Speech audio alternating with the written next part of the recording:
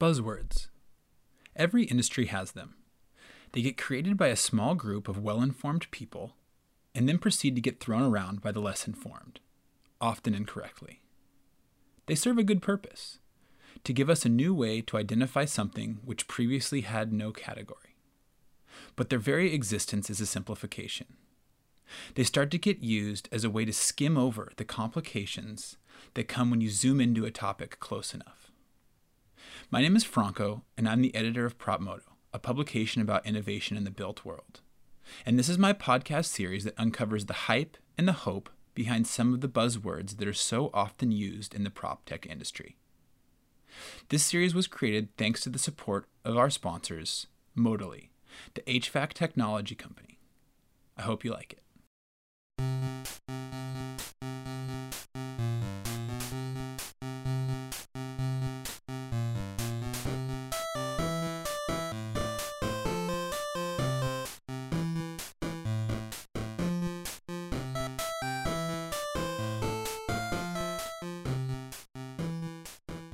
In this episode, I'll be talking about the Internet of Things, or the IoT. The IoT is one of the few industry jargon terms that can be credited to one person. A man by the name of Kevin Aston used it in a presentation he gave to his then employer, Procter & Gamble, to help sell his concept of putting a radio frequency identification, or RFID tag, on every product they sold. The year was 1999, and the potential of the Internet was, rightly, all anyone could talk about.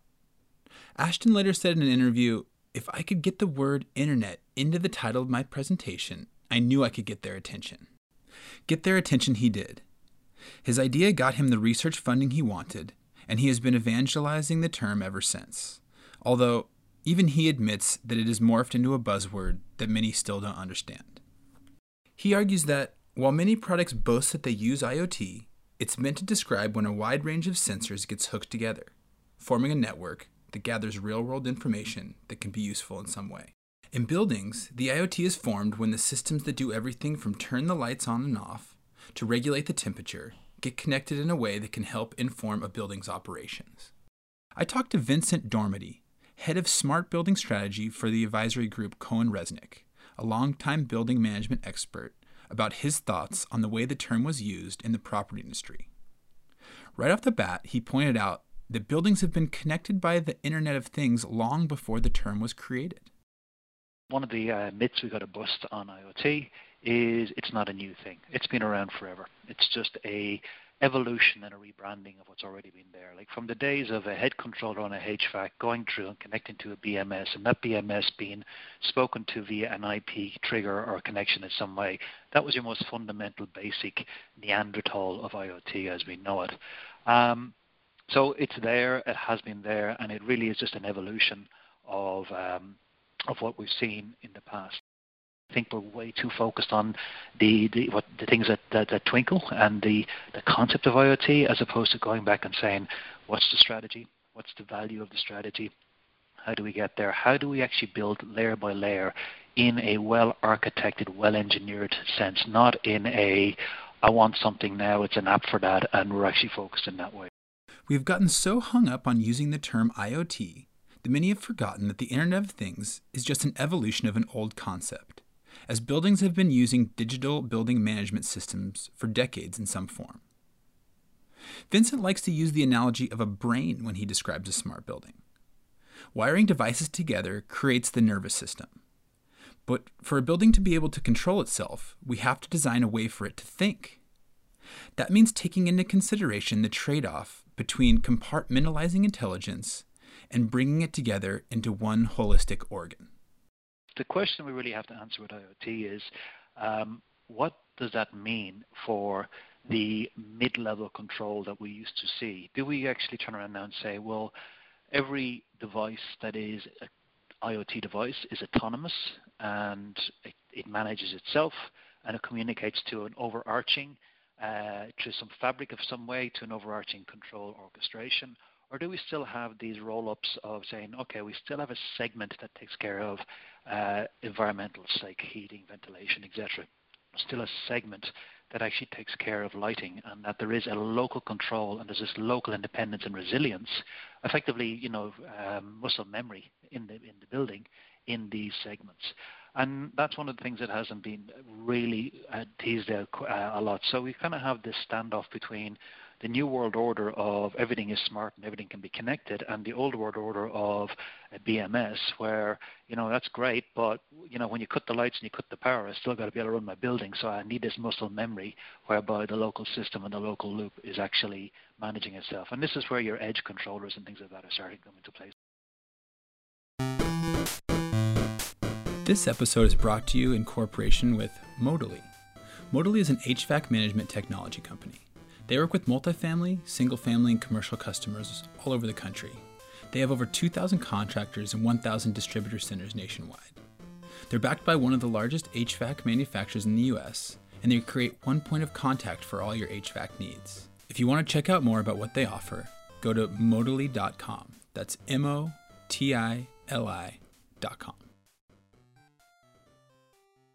Smart buildings seem to get all the attention, but longtime managers know that reliability trumps intelligence when it comes to building qualities. The industry has long been running on muscle memory, as buildings have already perfected their basic functions in a rather reliable way. The risk of losing that muscle memory in order to create true intelligence in buildings is more than most buildings and facilities managers are willing to take. One of the trademarks of the internet was how quickly it was adopted. In 1990, there were around 2.6 million internet users. By the year 2000, it had grown to over 200 million. By 2010, it was almost 2 billion. And now it is quickly approaching 4 billion, over half the world's population. So why hasn't the Internet of Things had the same kind of exponential growth as the internet had?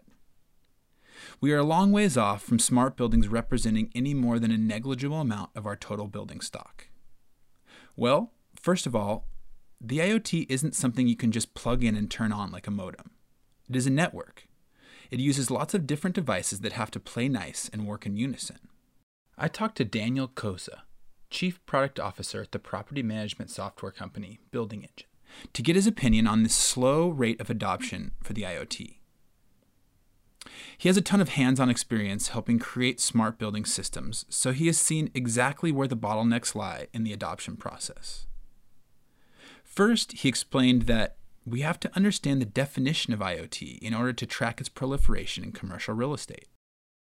IoT is the Internet of Things, although that phrase has ceased to have a ton of meaning anymore. Everyone just calls it by the acronym. And I think the best description that I still hang on to, I forget who told it to me, but it was a decade ago, was the use of the word decoration.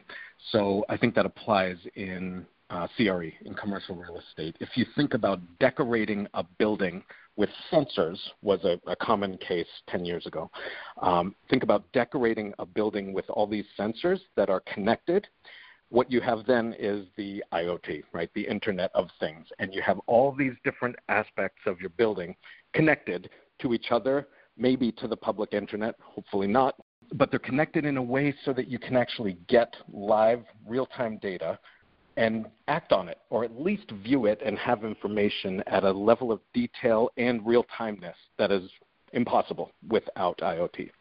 That was the first kind of working good definition I thought about for our industry, and I think it still serves. So we think about decorating a building, its guts, its outside, its elevators, even some of its amenities. Think about decorating them with some device that can interpret something, whether it's a temperature reading, a motion reading, pressure. There's all different kinds, but they all compose the IoT. When it comes to incorporating the Internet of Things into our buildings, a lot of coordination is needed from the building management team. This creates friction that can prevent many from diving into the Internet of Things as fast as they might other easier capital expenditures that often take little more than writing a check. The biggest practical friction that I've seen 10 years ago and now still is in adoption. There's friction in getting something actually installed in your building. Even getting something attached to your HVAC system Think about all the different people that has to touch. You have to get entry to the building. You have to schedule it at a time when the chief engineer is going to be present. You got to make sure you understand what type of HVAC system they have and what its capabilities are for attaching various sensors. There's a lot that goes into it, and that's friction. So the fact is still many, many buildings are not decorated with sensors. It's not everywhere and something we can just use. There's some upward indicators, but it's still pretty slow adoption. It's not that the IoT is there and we just need to use it better.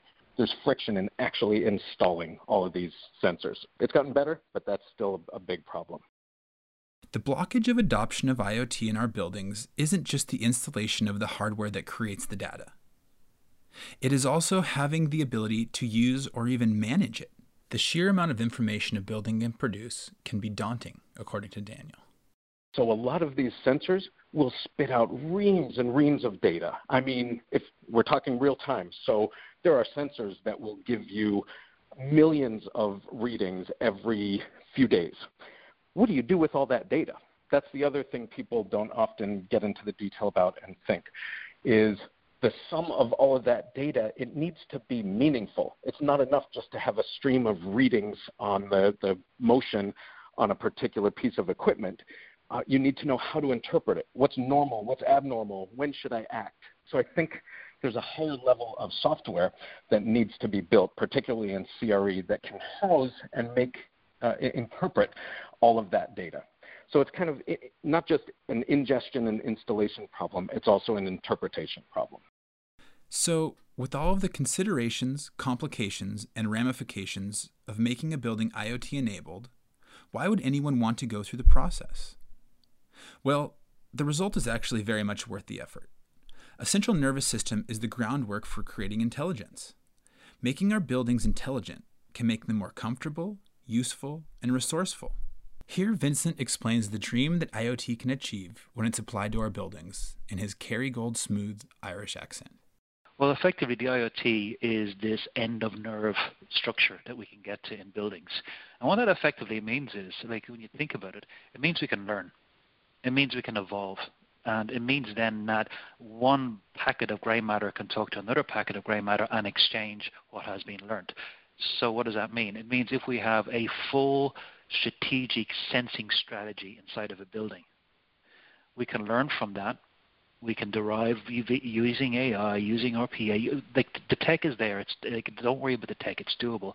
But what it really means then is now learnings from building 1 can talk to building 2, and building 2 can take those learnings and apply it to itself, and onwards and onwards and onwards. That's not possible if building 1 is stuck with a BMS in the basement that is incompatible at a different configuration to building 2, which is a different BMS in the basement. And if each building is built in a bespoke, non-coordinated, non-strategic, non-aligned manner, well then you can't roll those learnings across deeply. You can do some workflowy stuff at the top, but you can't deeply roll the learnings across. And this is going to be very relevant. So when you say, I want to manage wellness, I want to manage my workplace, I want to manage my experience inside a portfolio of buildings, well, one of the critical things is that the nervous system in that building is somewhat consistent and congruent, so the learnings from one can actually apply to the other.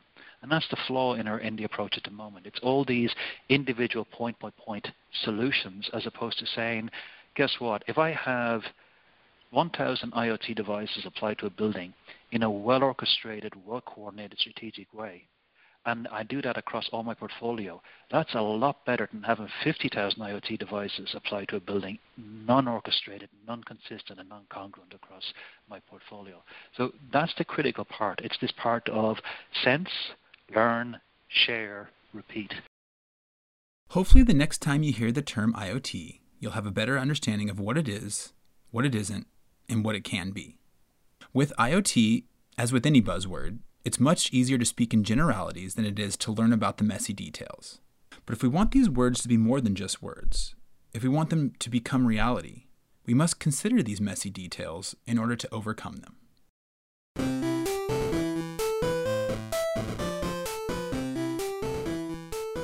If you enjoyed this podcast, please check out the other 2 in the series where I examine the hype and the hope behind the terms API and AI. Thanks for listening. Be safe and build well.